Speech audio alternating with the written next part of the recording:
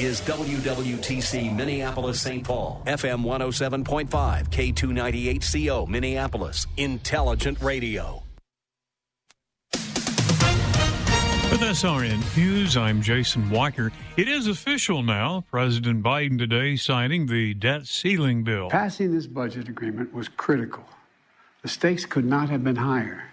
If we had failed to reach an agreement on the budget, there were extreme voices threatening to take America, for the first time in our 247-year history, into default. United States and allies clashing verbally with Russia and China. That over North Korea's failed launch of a military spy satellite this week in violation of a number of UN Security Council resolutions. Authorities in India have found no more survivors in the overturned wreckage of two passenger trains that derailed, killing more than 280 people. It's one of the worst rail crashes in decades. Authorities say more than 900 have been injured. This is SRN News. Mike Gallagher explains the real truth. Only in the delusional, loony left's world is an effort to remove a curriculum that involves teaching that America is a filthy, racist, wretched place. Only in the NAACP's world is that an effort to erase black history, which of course tells you all you need to know about what the NAACP thinks about the United States. The Mike Gallagher Show, weekdays at 8 on AM 1280, The Patriot. Intelligent Radio. More of Mitch Berg straight ahead here on what's going to be a weekend of scattered thunderstorms, but only about a 30 to 10 to 20% chance. So it's going to kind of come and go, and that'll be that. 90 is the expected high today. 67 the overnight low, and then for tomorrow we'll get to around 91. Minnesota, the only state where you go from 20 below and 90 in 1 month. Portions of this program may have been pre-recorded. The views expressed on the following program do not necessarily represent those of this station or its management. This is the Northern Alliance Radio Network, the longest-running conservative talk show in the Twin Cities. It's great to be back in Minnesota today. Political analysis of the good, the bad, and the outright crazy. Now, here's your headline act, Mitch Berg. Welcome back, Twin Cities and world. It's the wind beneath the right wing, the show that says us, bring us your tired, huddled masses yearning to see red. The show making talk radio great again. And no, I'm not Mitch Berg. That's a terrible Mitch Berg imitation. No, there are no good Mitch Berg's imitation. Nothing can outdo the original, that is for sure. Mitch away on assignment is me, Brad Carlson, filling in on the headliner edition of the Northern Alliance Radio Network. And here to take your phone calls, 651-289-4488. You can also weigh in via Twitter at hashtag Narn Show. That's hashtag NARN Show for comments or questions. And don't forget our live stream is up and running at our Northern Alliance Radio Network Facebook page. So we hope you check us out there. And as always, we thank you for tuning in. Want to talk some presidential politics now. Of course, the GOP primary is taking place. It sounds as though former New Jersey Governor Chris Christie is going to declare he's running for the GOP nominee next week. And Mike Pence, former vice president, obviously to President Donald Trump, Pence will be announcing next week as well. So the field is definitely getting expanded.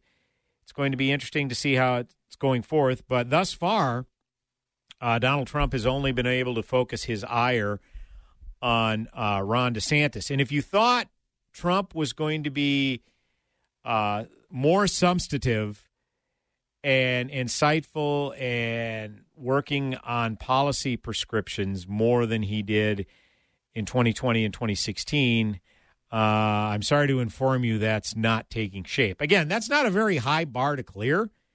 2016, there were some specific issues whether it was regarding trade or the border, what have you, where Trump was willing to engage.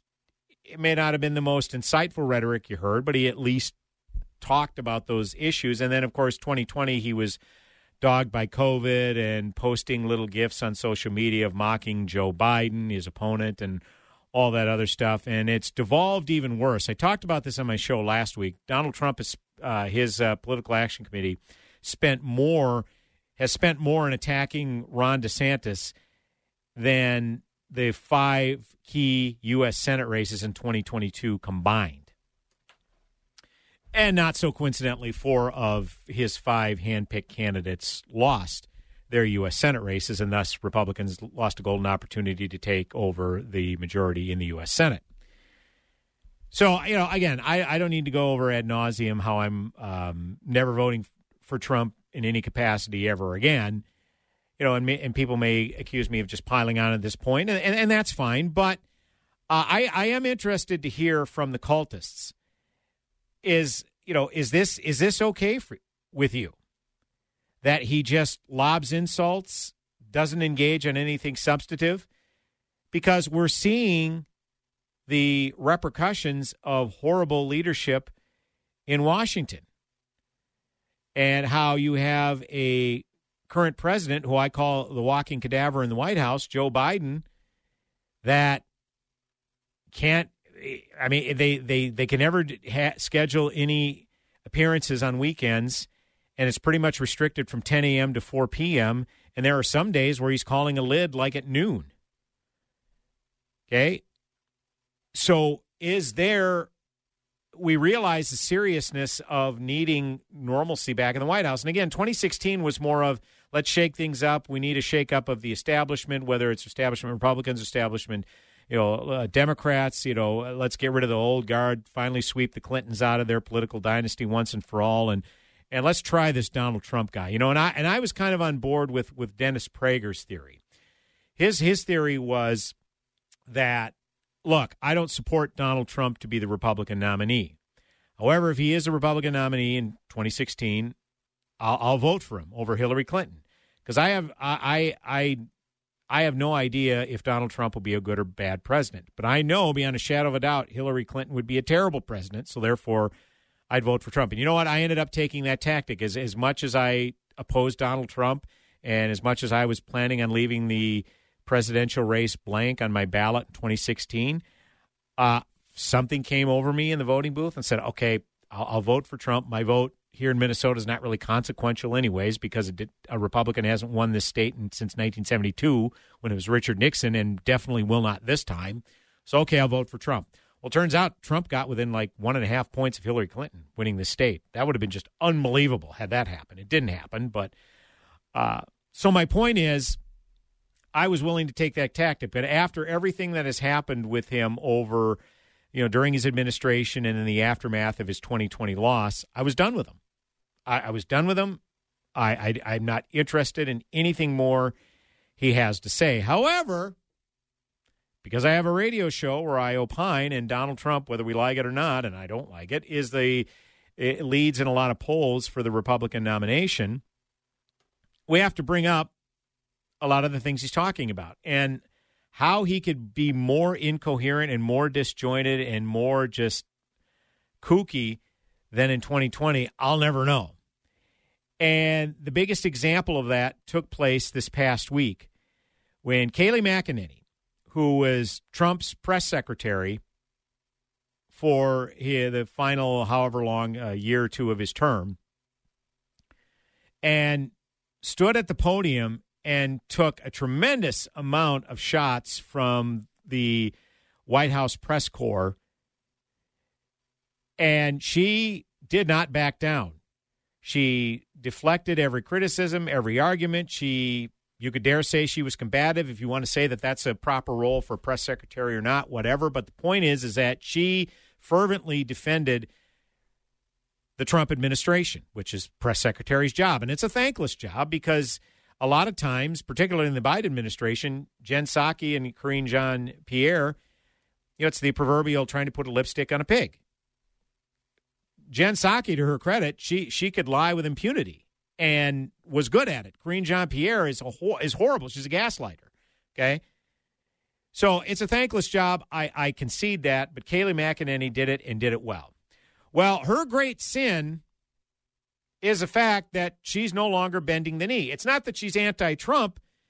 She's a Florida resident, and had the audacity to say that Ron DeSantis actually is a competent governor. But her grave sin was citing a poll that showed Donald Trump was up by 25 points. Well, Donald Trump took exception to that, and here's what he said on his Truth Social. Kayleigh Milquetoast McEnany, he spelled milquetoast wrong, just gave out the wrong poll numbers on Fox News. I am 34 points up on DeSanctimonious, not 25 up. While 25 is great, it's not 34. She knew the number was corrected upwards by the group that did that poll. The rhinos and globalists can have her. Fox News should use only real stars. Is he honest to God pitching a fit over his former press secretary, one of his most loyal and fervent defenders in his administration and of his administration, over the fact she said he was only up 25 instead of 34? He's honestly making hay out of that? Trump cultists, I got to ask you again, if he is going to be spew such blind rage over somebody citing a poll incorrectly, how in God's name can you expect this person to be fit for office? And he's not fit for office. He's not. His last year showed that. He would have coasted to re-election had there been no pandemic. I could see that. He would have coasted to re-election because if there would have been no pandemic, because things were going well economically. But unfortunately, the pandemic cratered that. And again, he had to make a lot of decisions based on something that was an unknown. And he had to get guidance from the National Institute of Health, and particularly Doctors Fauci and Birx. I don't fault him for that early on. I don't. There may be a lot of people that are pigpiling upon Trump for a lot of his concessions early on in the pandemic. I'm not one of them. But as time went on, certainly there were successes he could point to in Georgia and, dare I say, Florida, that he could have said, okay, we're going to start, I think on a national level, start easing restrictions. Certainly the purview is up to the governors, but we can maybe start easing some of these restrictions here a little bit. Because, we have to be careful regarding this pandemic and what we know about it. And, of course, there's a great unknown. But I also think the response to this could potentially be worse in terms of kids suffering education and mental health issues and not being able to get preventative care and all that other stuff. I mean, these were issues that were being discussed in real time very early in the pandemic. So this isn't a bunch of Monday morning quarterbacking and hindsight and all that. No, this was being discussed in real time in April and May, a month or two into the pandemic. Absolutely it was. So it's very obvious that if this is what he's focusing on, these petty grievances with DeSantis, and by the way, you've crapped the bed when Andrew Cuomo is embracing Trump's bromance. Andrew Cuomo took to Twitter and said, well, Donald Trump tells the truth finally. New York got hit first and worst with COVID, but New Yorkers acted responsibly. Florida's policy of denial allowed COVID to spread, and that's why they had a very large second wave. But if you're talking about the overall death toll, it's a negligible difference. And that's with Florida largely avoiding draconian lockdowns, whereas New York was hit terribly. And if you want to discuss the aftermath, if you want to have a discussion about the aftermath of how states fared in the aftermath of their COVID response, death toll, that's a pretty negligible comparison. It's pretty similar, the death tolls between Florida and New York. But again, the difference is Florida didn't completely shut down. New York did. And what about the aftermath of kids' education in New York compared to Florida? What about the aftermath of mental health issues in New York compared to Florida? You want to have that debate, Governor Cuomo? We can have it. Same with Governor Greaseball out in California, Gavin Newsom. Yeah, their death rate may have been a little lower on scale. But again, you want to compare the aftermath in terms of mental health, kids' education? You want to have that debate? Because I guarantee you, if Joe Biden isn't able to go forward in 2024 to be the candidate and it's a free-for-all, guarantee you Gavin Newsom's going to jump in the race. And that's a debate I know that DeSantis would love to have. In fact, there was a study that Wall Street Journal had cited about it ranked Florida 28th in mortality in the middle of the pack, about the same as California, which ranks 27th, despite its far more stringent lockdowns and school closures. But Florida ranks 3rd for the least education loss and 13th in economic performance, whereas California ranks 47th overall because its shutdowns crushed the economy, 40th in in-person school, dead last, 50th.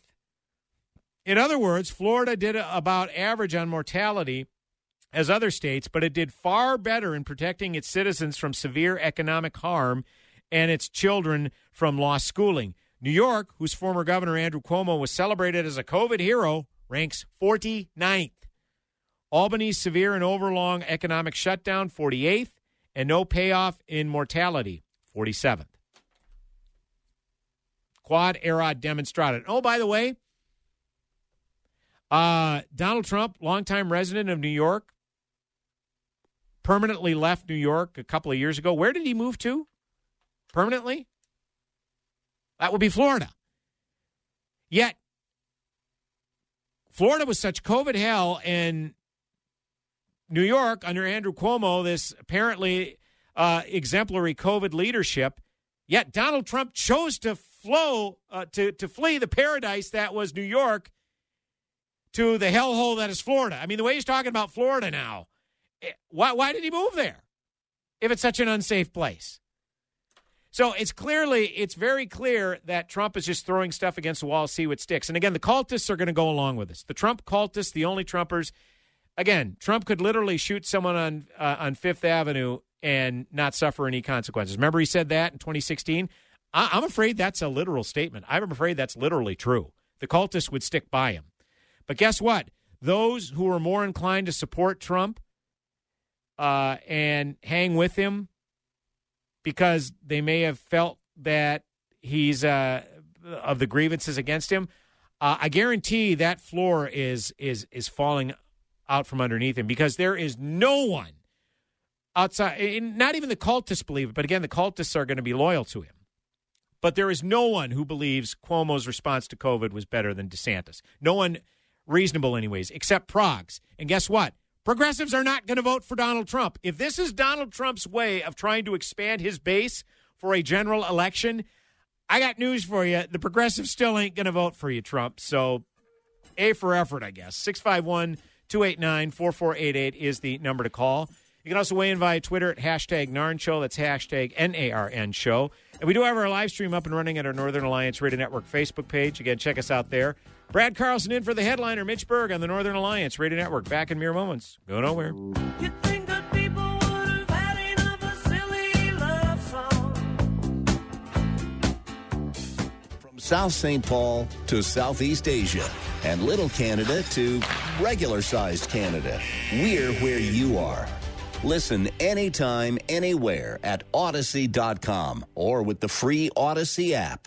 Are you looking for trusted insight and knowledge on how the eyes reflect a connection between health, lifestyle, sports, and nutrition? Tune into my show, Open Your Eyes Radio, Saturday at 9 a.m. with me, Dr. Kerry Gelb. I'm an optometrist with more than 3 decades of experience, a keen interest in longevity and lifestyle, with a never-ending focus on the 4 basic principles of health: nutrition, exercise, stress reduction, and sleep. Listen and learn with me every Saturday at 9 a.m. here on AM 1280, The Patriot. Master Pool and Spa. Master Pool and Spa's huge truckload sale. Save up to 26 to 51%. Come in and we'll prove to you we have the best products at the lowest possible price. Master Pool and Spa is Minnesota's largest spa dealer. We have the largest selection at unbeatable prices. Drive a little and save a lot. Some of our clients have driven hundreds of miles because the deals are that good. Master Pool and Spa's huge truckload sale. It only happens once a year. Save up to 26 to 51%. Free delivery and trade-ins welcome. 18-month interest-free financing. This is a limited-time offer. Master Pool and Spa. Visit us today at 394 in Louisiana and St. Louis Park. Look for the big blue sign. Check us out online at masterpoolandspa.com. Masterpoolandspa.com. Or call us at 952-253-0665. That's 952-253-0665. For adults with moderate to severe plaque psoriasis who are candidates for systemic or phototherapy, now there's Skyrizi, Risankizumab Riza, a prescription-only 150 milligram injection. With Skyrizi, 3 out of 4 people achieve 90% clear skin at 4 months, and Skyrizi is just 4 doses a year after 2 starter doses. Nothing and me go hand in hand. Nothing on my skin, that's my new plan. Nothing is every day. Don't use if allergic to Skyrizi. Serious allergic reactions and an increased risk of infections or a lower ability to fight them may occur. Before treatment, your doctor should check for infection and tuberculosis. Tell your doctor if you have an infection or symptoms, such as fever, sweats, chills, muscle aches, or cough, or if you plan to or recently received a vaccine. With Skyrizi, you could achieve 90% clearer skin. Ask your doctor about the #1 dermatologist prescribed biologic in psoriasis and visit skyrizi.com or call 1-866-SKYRIZI to learn more. Whether you're preparing for a typical Sunday morning or a special holiday service, you'll find an array of helpful, creative tools from Worship House Media. From countdown timers to sermon illustrations, visit worshiphousemedia.com. That's worshiphousemedia.com, a division of Salem Media Group.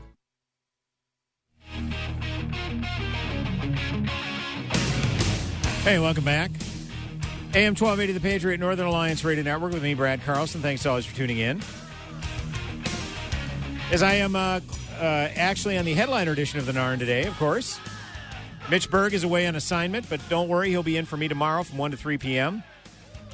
And immediately following this program, as per usual, Jack Tomczak in with the Jack Tomczak Show from 3 to 5.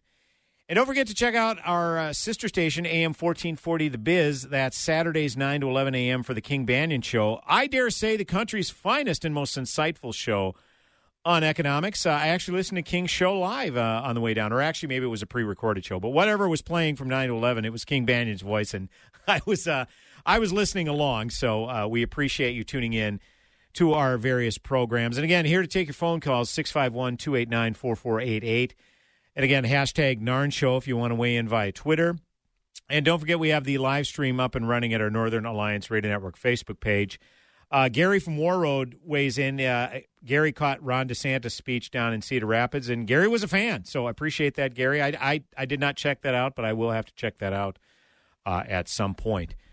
So we are talking presidential politics here. Last segment, I'll continue this segment, but I do want to get to a phone call quick on line 1. Bob is in Shoreview. Bob, welcome to the Northern Alliance Radio Network, sir. Go ahead. Yeah, isn't this the real question? Doesn't it all boil down to, are we willing to put up with President Trump's quirks and personality flaws because he's a brawler from New York City? But he's in effect. What he did was so effective as a president, and can we overlook his personality flaws? And will Ron DeSantis, even though he's more normal or more polished, let's say, will he be as effective as President Trump was? To me, that seems to be the vital question in the primaries. Yeah, it's an excellent question, Bob. Obviously, thanks for the call. I mean, I can only speak for myself, and I've been very outspoken about how I feel about it. And I think if the one question I always ask the cultists is, how do you expect Trump to win a general election without Georgia and Florida? Because of Georgia and Arizona, he'd win Florida. But how do you expect him to win an election without winning Georgia and Arizona? He barely won those states in 2016 and then lost those states in 2020, despite the cultists saying they were stolen from him. They were not. He lost. So if you're a Republican presidential candidate and you can't win Georgia and Arizona, how can you? That is a very, very narrow path. Then you have to get states like Wisconsin, Michigan, and Pennsylvania back in the fold. And that's a tall order. Trump was able to pull that off in 2016, did not pull it off in 2020. So, again, that's my question is, I don't think that he can win a general election. And that's what we got to look to. Yeah, he could probably win the Republican primary and may well do so. But, again, everybody has to ask those questions for themselves. And here's the thing. I don't know. I think there were a lot of Republicans that were disaffected by the last year of his administration, particularly his response to COVID and everything surrounding that. So there are a lot of questions he's going to have to answer, but he's too busy taking shots and coming up with new nicknames for Ron DeSantis and all that stuff. So I guess there are more important issues than addressing substantive policy. So we shall see. But thanks for the call, Bob. We appreciate it. I did want to get to Chris Christie apparently is going to be jumping into the presidential race. This is from NationalReview.com. Former New Jersey Governor Chris Christie expected to announce his entry into the 2024 Republican presidential primary as soon as next week, according to multiple reports. Christie is expected to formally enter the race next Tuesday, June 6th, during a town hall discussion held at St. Anselm College, a liberal arts school in New Hampshire. The former governor plans on running a, quote, non-traditional campaign that is highly focused on earned media, mixing it up in the news cycle and engaging Trump, close quote. Will not be geographic dependent, but nimble. So the one thing that I wondered is, okay, who is Chris Christie trying to make the Republican nominee? Who is he trying to make, for whom is he playing kingmaker? Because I dare say he's not going to be the nominee. His time has long passed. He was one of the most popular governors in the country back in 2012, which was in the second half of his first term as New Jersey governor.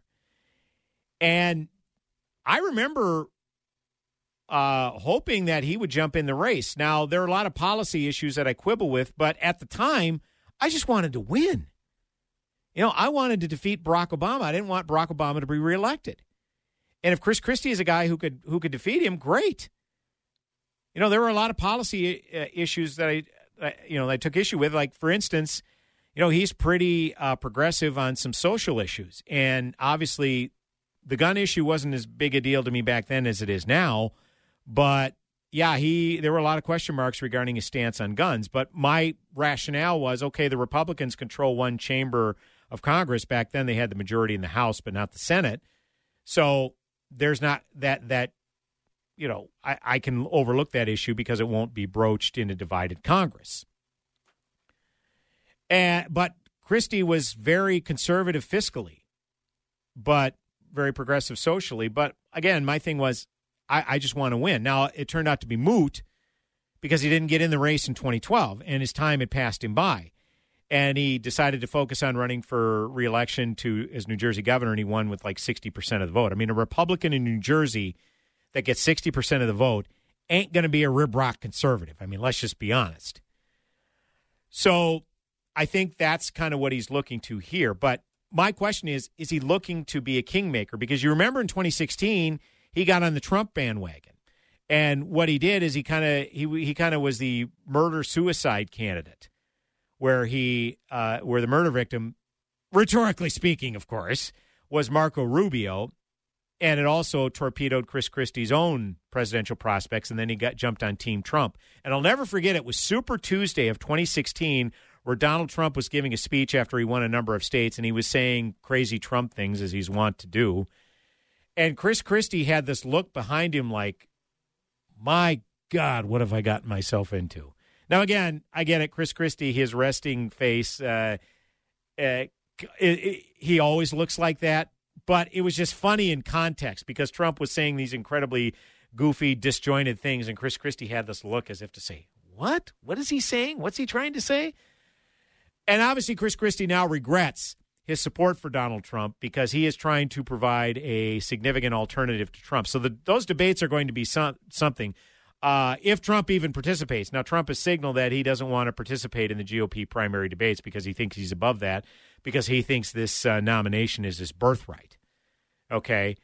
So he may not participate, who's to say. But I think ultimately he will, because Trump, his biggest nightmare is being in a room with a TV camera and trying to sit in front of the camera and the camera constantly shifting away from him. That would be Trump's biggest nightmare. So there's no way that he would avoid the publicity that these debates would bring. He doesn't care if it's good, bad, or indifferent. He just wants the publicity. He wants the cameras. So I don't know that Chris Christie is going to be a henchman for anyone. Some have considered that maybe Ron DeSantis would make him attorney general if DeSantis were elected, but he's been openly critical of DeSantis' Disney stance, so I don't think that's very plausible, but we shall see. Brad Carlson in for the headliner, Mitch Berg on the Northern Alliance Radio Network. Back in mere moments with another segment on the broadcast. Go nowhere. Master Pool and Spa. Master Pool and Spa's huge truckload sale. Save up to 26 to 51%. Come in and we'll prove to you we have the best products at the lowest possible price. Master Pool and Spa is Minnesota's largest spa dealer. We have the largest selection at unbeatable prices. Drive a little and save a lot. Some of our clients have driven hundreds of miles because the deals are that good. Master Pool and Spa's huge truckload sale. It only happens once a year. Save up to 26 to 51%. Free delivery and trade-ins welcome. 18-month interest-free financing. This is a limited-time offer. Master Pool and Spa. Visit us today at 394 in Louisiana and St. Louis Park. Look for the big blue sign. Check us out online at masterpoolandspa.com. Masterpoolandspa.com. Or call us at 952-253-0665. That's 952-253-0665. Can your IRA stand up to the next financial crisis that our top economists are saying is at our doorsteps? By allocating a percentage of your IRA into physical gold and silver with a tax-free rollover, you can diversify and safeguard your holdings from turbulent markets and economic downturns by putting your IRA back on the gold standard. Find out how to safeguard your assets with a tax-free rollover with a Genesis Gold IRA, the only IRA that can hold physical precious metals. Call now for your free gold and silver report. Protect your IRA today with one simple phone call and learn how to qualify for up to $10,000 in free silver. Call Genesis Gold Group, empowering faith-driven stewardship. 800-504-1123. 800-504-1123. 800-504-1123. That's 800-504-1123.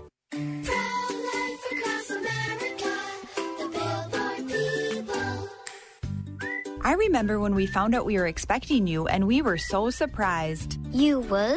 Yep, but then we heard your heartbeat and knew you were going to change our lives. What happened after that? Well, you grew and grew in my tummy. You started kicking, sucking your thumb, and even making a fist. No wonder I was a surprise. Hello, my name is Marianne Koharski. I'm the director of Pro-Life Across America. If you know someone who is pregnant or in need of alternatives or assistance, or would like to support the work of Pro-Life Across America, please call 1-800-366-7773 or visit our website at prolifeacrossamerica.org. Pro-Life Across America is non-political and totally educational. A baby's heart is beating 18 days from conception.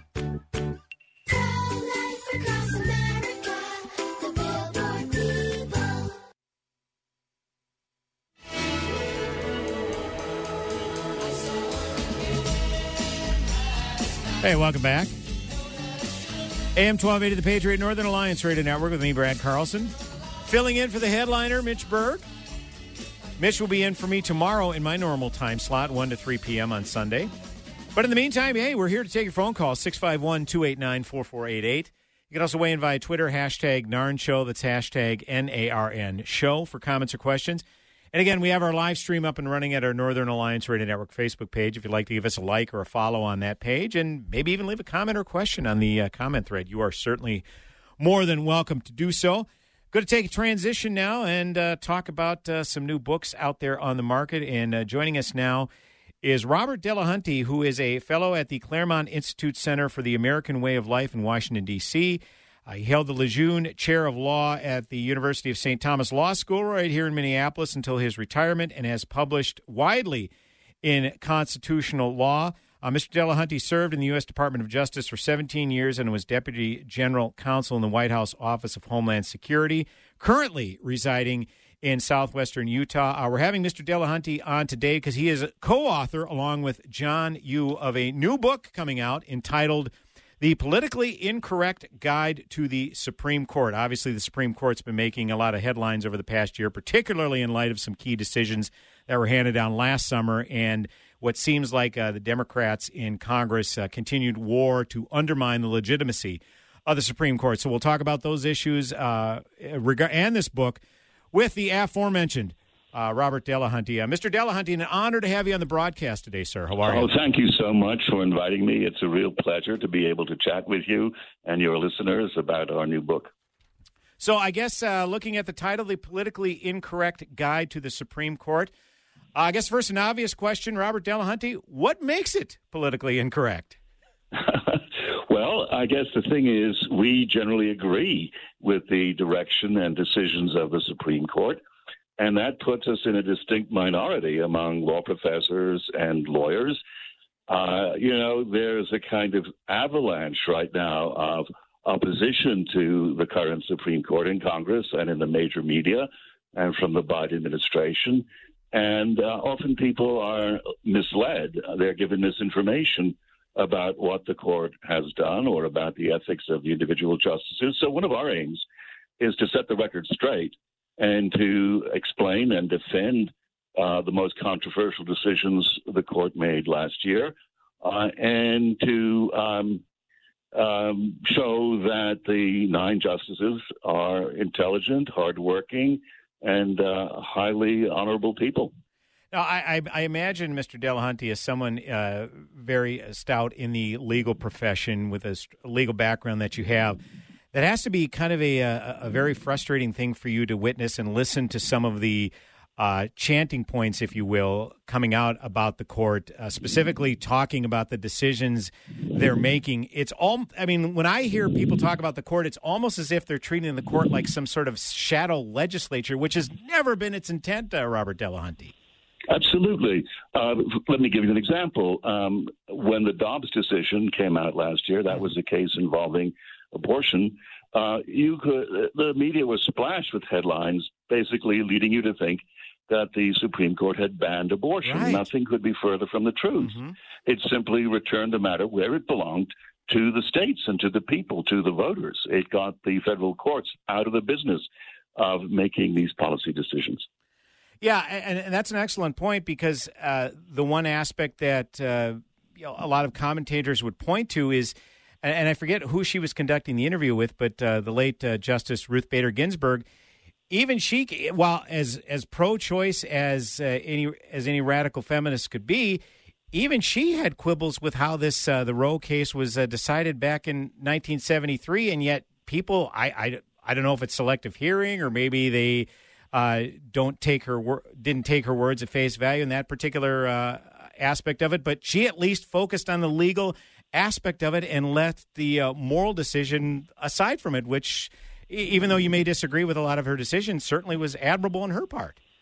And she wasn't alone in that. There's a long line of distinguished liberal or left-leaning legal scholars who took a similar view of the Roe v. Wade decision. My old teacher at Harvard Law School, John Hart Ely, was one of the first out of the box to condemn the quality of the reasoning in Roe versus Wade. This is not something new.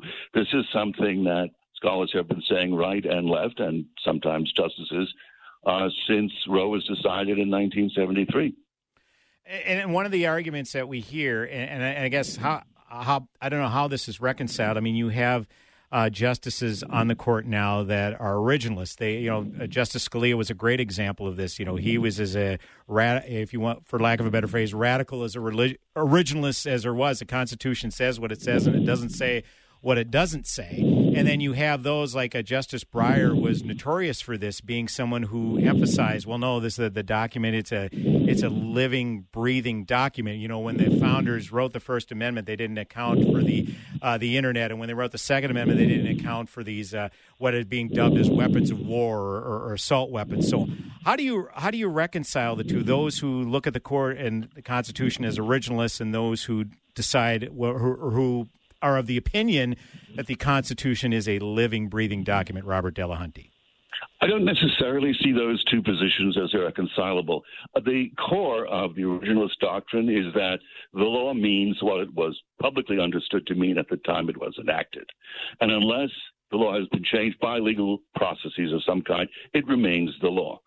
It's sort of self-evident, it seems to me, that when the law is made and people understand it in a certain way and the legislators understand it in a certain way and they mean it to say a certain thing and achieve certain ends, that's the law until you change it, whether if it's a statute by overriding it or if it's a constitutional provision by amending the Constitution. That still gives you plenty of flexibility because the Constitution gives the people, the voters, the federal government and the states plenty of flexibility in deciding how to update the statutory law.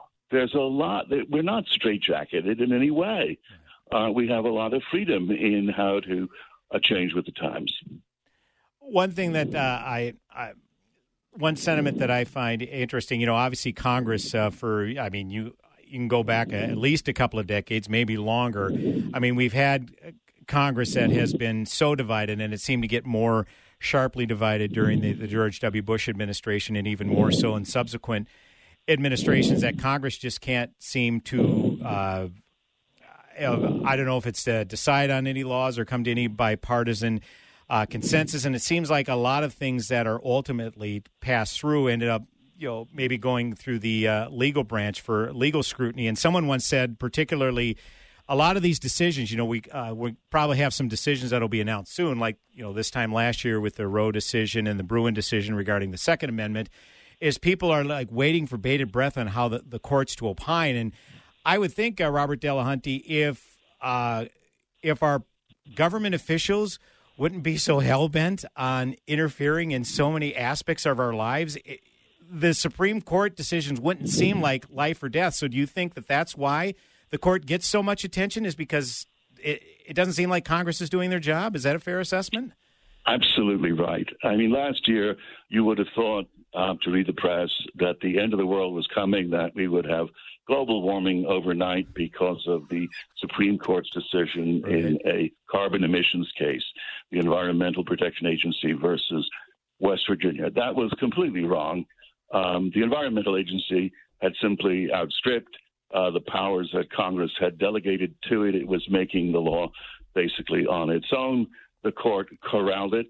The court did not have the final word on that. It went back to Congress. If you want a more robust environmental protection agency, you go to Congress and you pass a law. Right. But it's not up to the Supreme Court whether we have global warming or not, as some of the headlines said. It's really up to Congress what measures we take to address a problem like that. And the same thing is true, again, with the current EPA case, the one that was decided just about a week or so ago, case called Sackett versus the Environmental Protection Agency. These were landowners, small property owners in Idaho, who wanted to build a house on their property. And the Environmental Protection Agency wouldn't let them do it. Why can't I build a house on my own property? Well, it's near a wetlands, and the wetlands is 30 feet or so across a road from some navigable waters. Well, okay, the Supreme Court came out correctly, unanimously, in fact, 9-0 in favor of the property owners. And again, the skies fell in from the left. Well, the answer is you don't like the court's result. All the court is doing is interpreting a statute. Go to Congress and get them to give the EPA the power you think it should have. Congress is part of the government of the United States. It's not just the president of the Supreme Court. There is a Congress. Right. Yeah, this is something that I remember, and this affected my family personally. My wife, having been a public school teacher, having paid union dues when the Janus decision came out 5-6 years ago, whenever that was, indicating that they can't compel union dues from those who don't want to be a part of that union. They can no longer be a part of it, and that was, and again, that was a thing that was a big source of contention. And I don't remember who wrote the opinion. Maybe you can refresh my memory, Mr. Delahunty. But one of the dissenting opinions indicated how heavily reliant these unions are on these dues and this funding. And I don't know. Do you recall decisions where you feel like some of these Supreme Court justices kind of seem to abandon the principle of law and get more into the editorializing and, dare say, even legislating from the bench? Because that an opinion like that, where you're opining, say, well, these unions, they rely on these funds, these dues, that think of the financial hardship they'd undergo if we made this particular decision. That doesn't seem like they're following the merit of the law, Mr. Delahunty. Oh, no, I agree with you.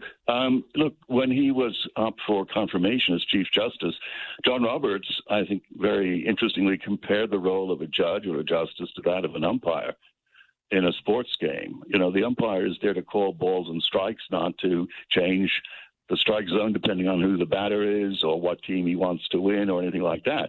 This is a sort of neutral activity. Your job in a case involving a statute is simply to try to read it so that it makes best sense, reflects what Congress said, reflects what Congress aimed to do. Your opinion shouldn't really matter. And so you do have, even this term, you have justices who are considered conservatives, but they are allowing laws to stand that are usually thought to reflect left-wing interests, left-wing values, like animal welfare.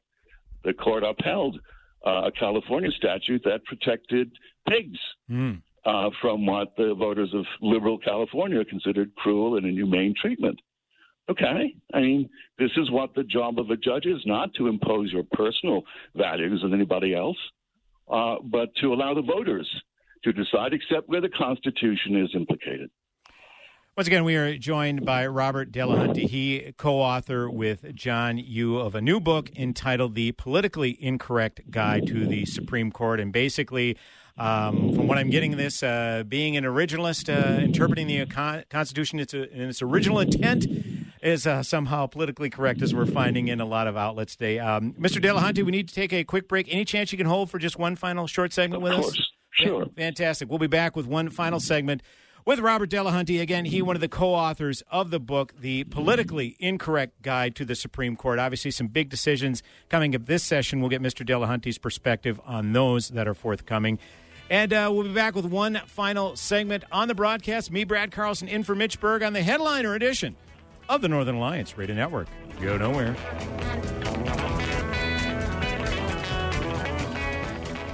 AM 1280, The Patriot. From Elk River to the Congo River and Cannon Falls to Niagara Falls.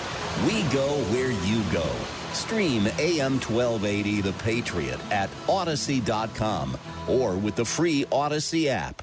I appeal to you to fight. I fully recognize not everyone has a fighting nature, but everyone can help fighters. What's wrong is not to do either. If the troops have no supplies, the troops are worthless. This station is a fighter. So there's a very simple way for you to help this station, and that is just patronize their sponsors. Help us continue to keep the Twin Cities right by supporting the local businesses you hear on this station. Master Pool and Spa. Master Pool and Spa's huge truckload sale. Save up to 26 to 51%. Come in and we'll prove to you we have the best products at the lowest possible price. Master Pool and Spa is Minnesota's largest spa dealer. We have the largest selection at unbeatable prices. Drive a little and save a lot. Some of our clients have driven hundreds of miles because the deals are that good. Master Pool and Spa's huge truckload sale. It only happens once a year. Save up to 26 to 51%. Free delivery and trade-ins welcome. 18-month interest-free financing. This is a limited-time offer. Master Pool and Spa. Visit us today at 394 in Louisiana and St. Louis Park. Look for the big blue sign. Check us out online at masterpoolandspa.com. Masterpoolandspa.com. Or call us at 952-253-0665. That's 952-253-0665. Dr. Gorka here, and I want to talk to you for a minute about 100% drug-free Relief Factor.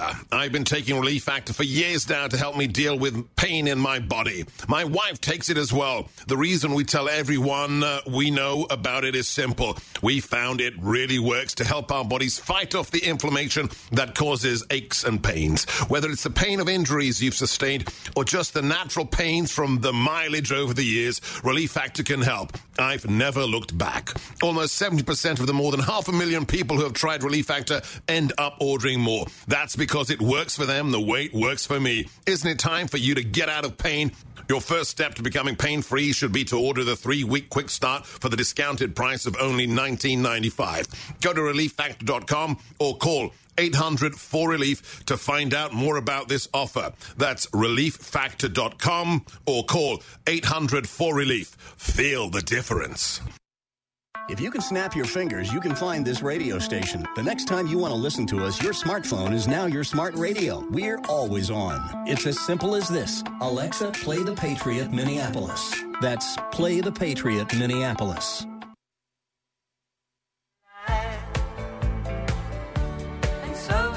Hey, welcome back. AM 1280 The Patriot. Northern Alliance Radio Network, the headliner edition of the Northern Alliance. Sans the headliner, Mitch Berg, who was away on assignment. But fear not, Mitch in for me tomorrow from 1 to 3. Yeah, it's me, Brad Carlson.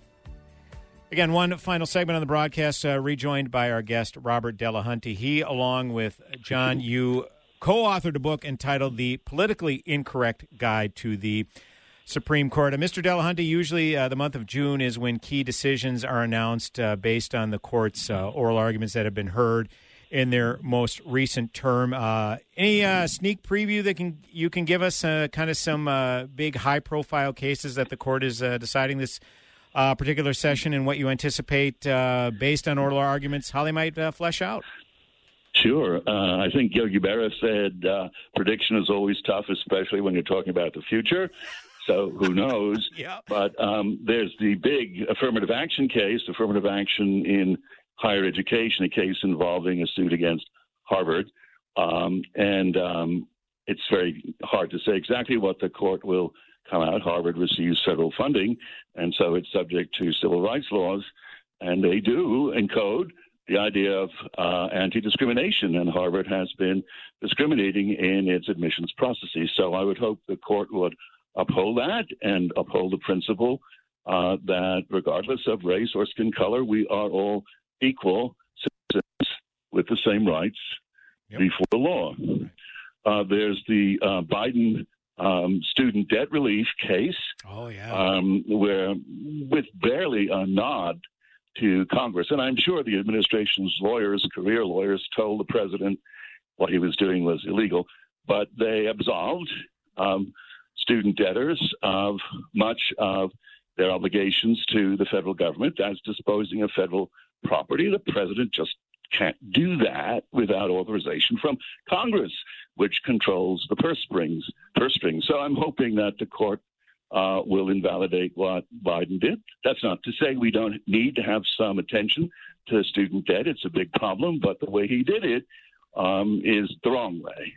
There are a couple of cases about freedom of religion. One is a postal service worker who would like to have Sundays off so that he can meet his religious obligations, and the Postal Service is opposed to that. We'll see if the court accommodates or forces the Postal Service to accommodate the religious beliefs of its employees. There's a host of other cases, too, but those are three that occur to me, and the trend has been for the court to uphold religious liberties. And actually, this is a point I think your listeners will appreciate. Originalism often generates case results that favor individual liberties.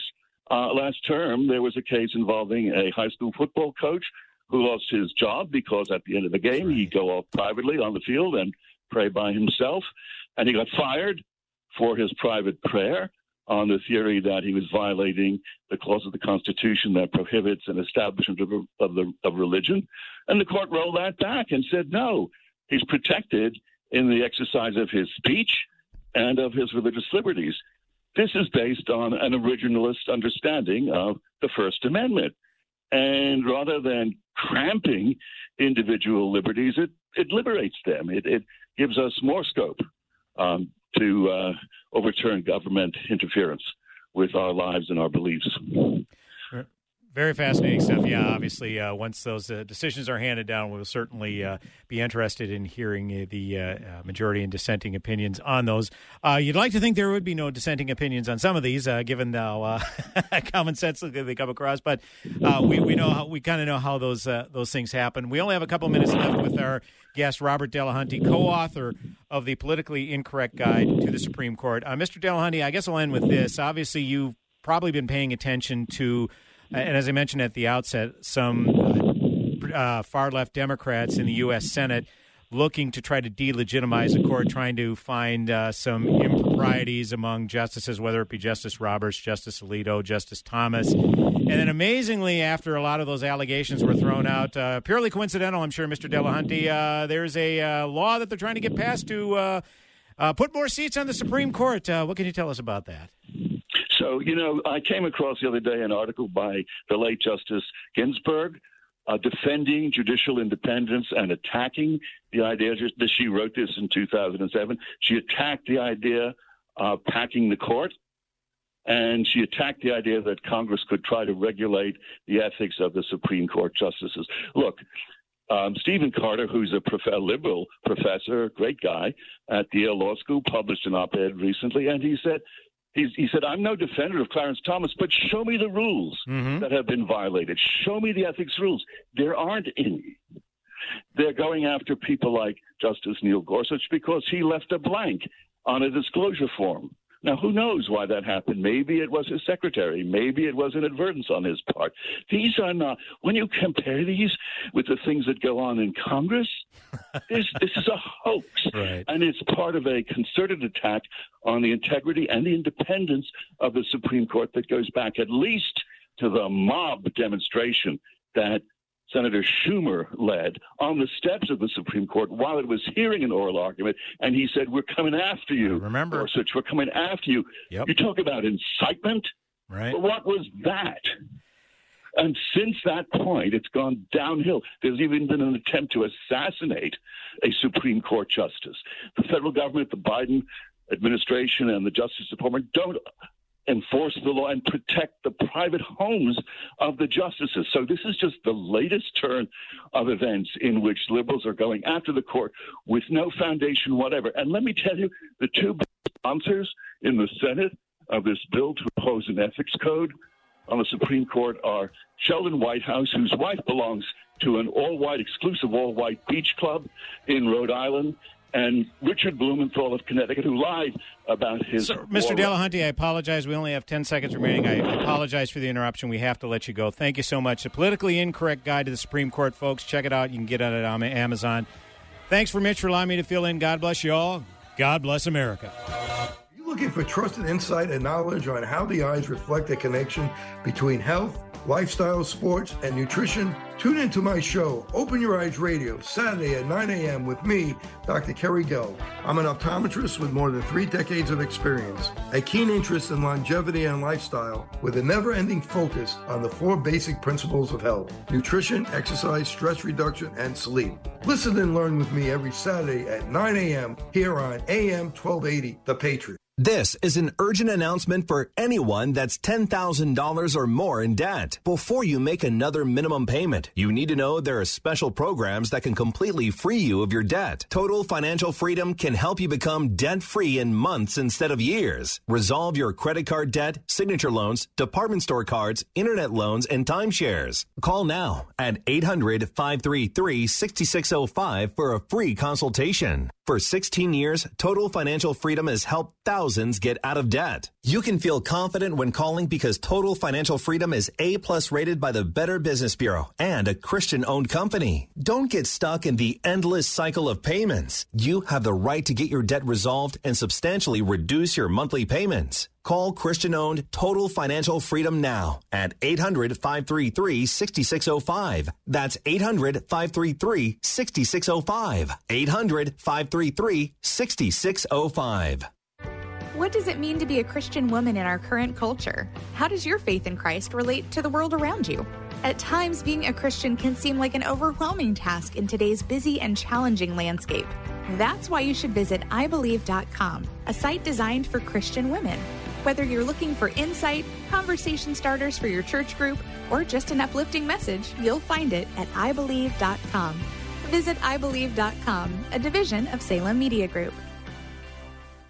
You're smart, you're busy, and don't have time to waste on the mainstream media cycle. Salem News Channel breaks that cycle. Topics that matter from hosts worth watching. Dinesh D'Souza, Andrew Wilkow, Brandon Tatum, and more. Open debate and free speech you won't find anywhere else. Salem News Channel. Not like the other guys. Watch anytime on any screen. Free 24/7. Find everything you need to know at snc.tv. That's snc.tv. You want to feel important. You want to feel a part of something bigger, something that matters and can help change things. You want to feel like you belong. We felt that way too. I'm Second Lieutenant Logan Swanson from Rosemount, Minnesota, and that's why we did something about it. We aren't just Minnesota Army National Guard soldiers. We are people, just like you. And together, we can make a difference. Take on your legacy. Visit nationalguard.com/MN to find out more. Sponsored by the Minnesota Army National Guard and aired by the Minnesota Broadcasters Association and this station. AM 1280, the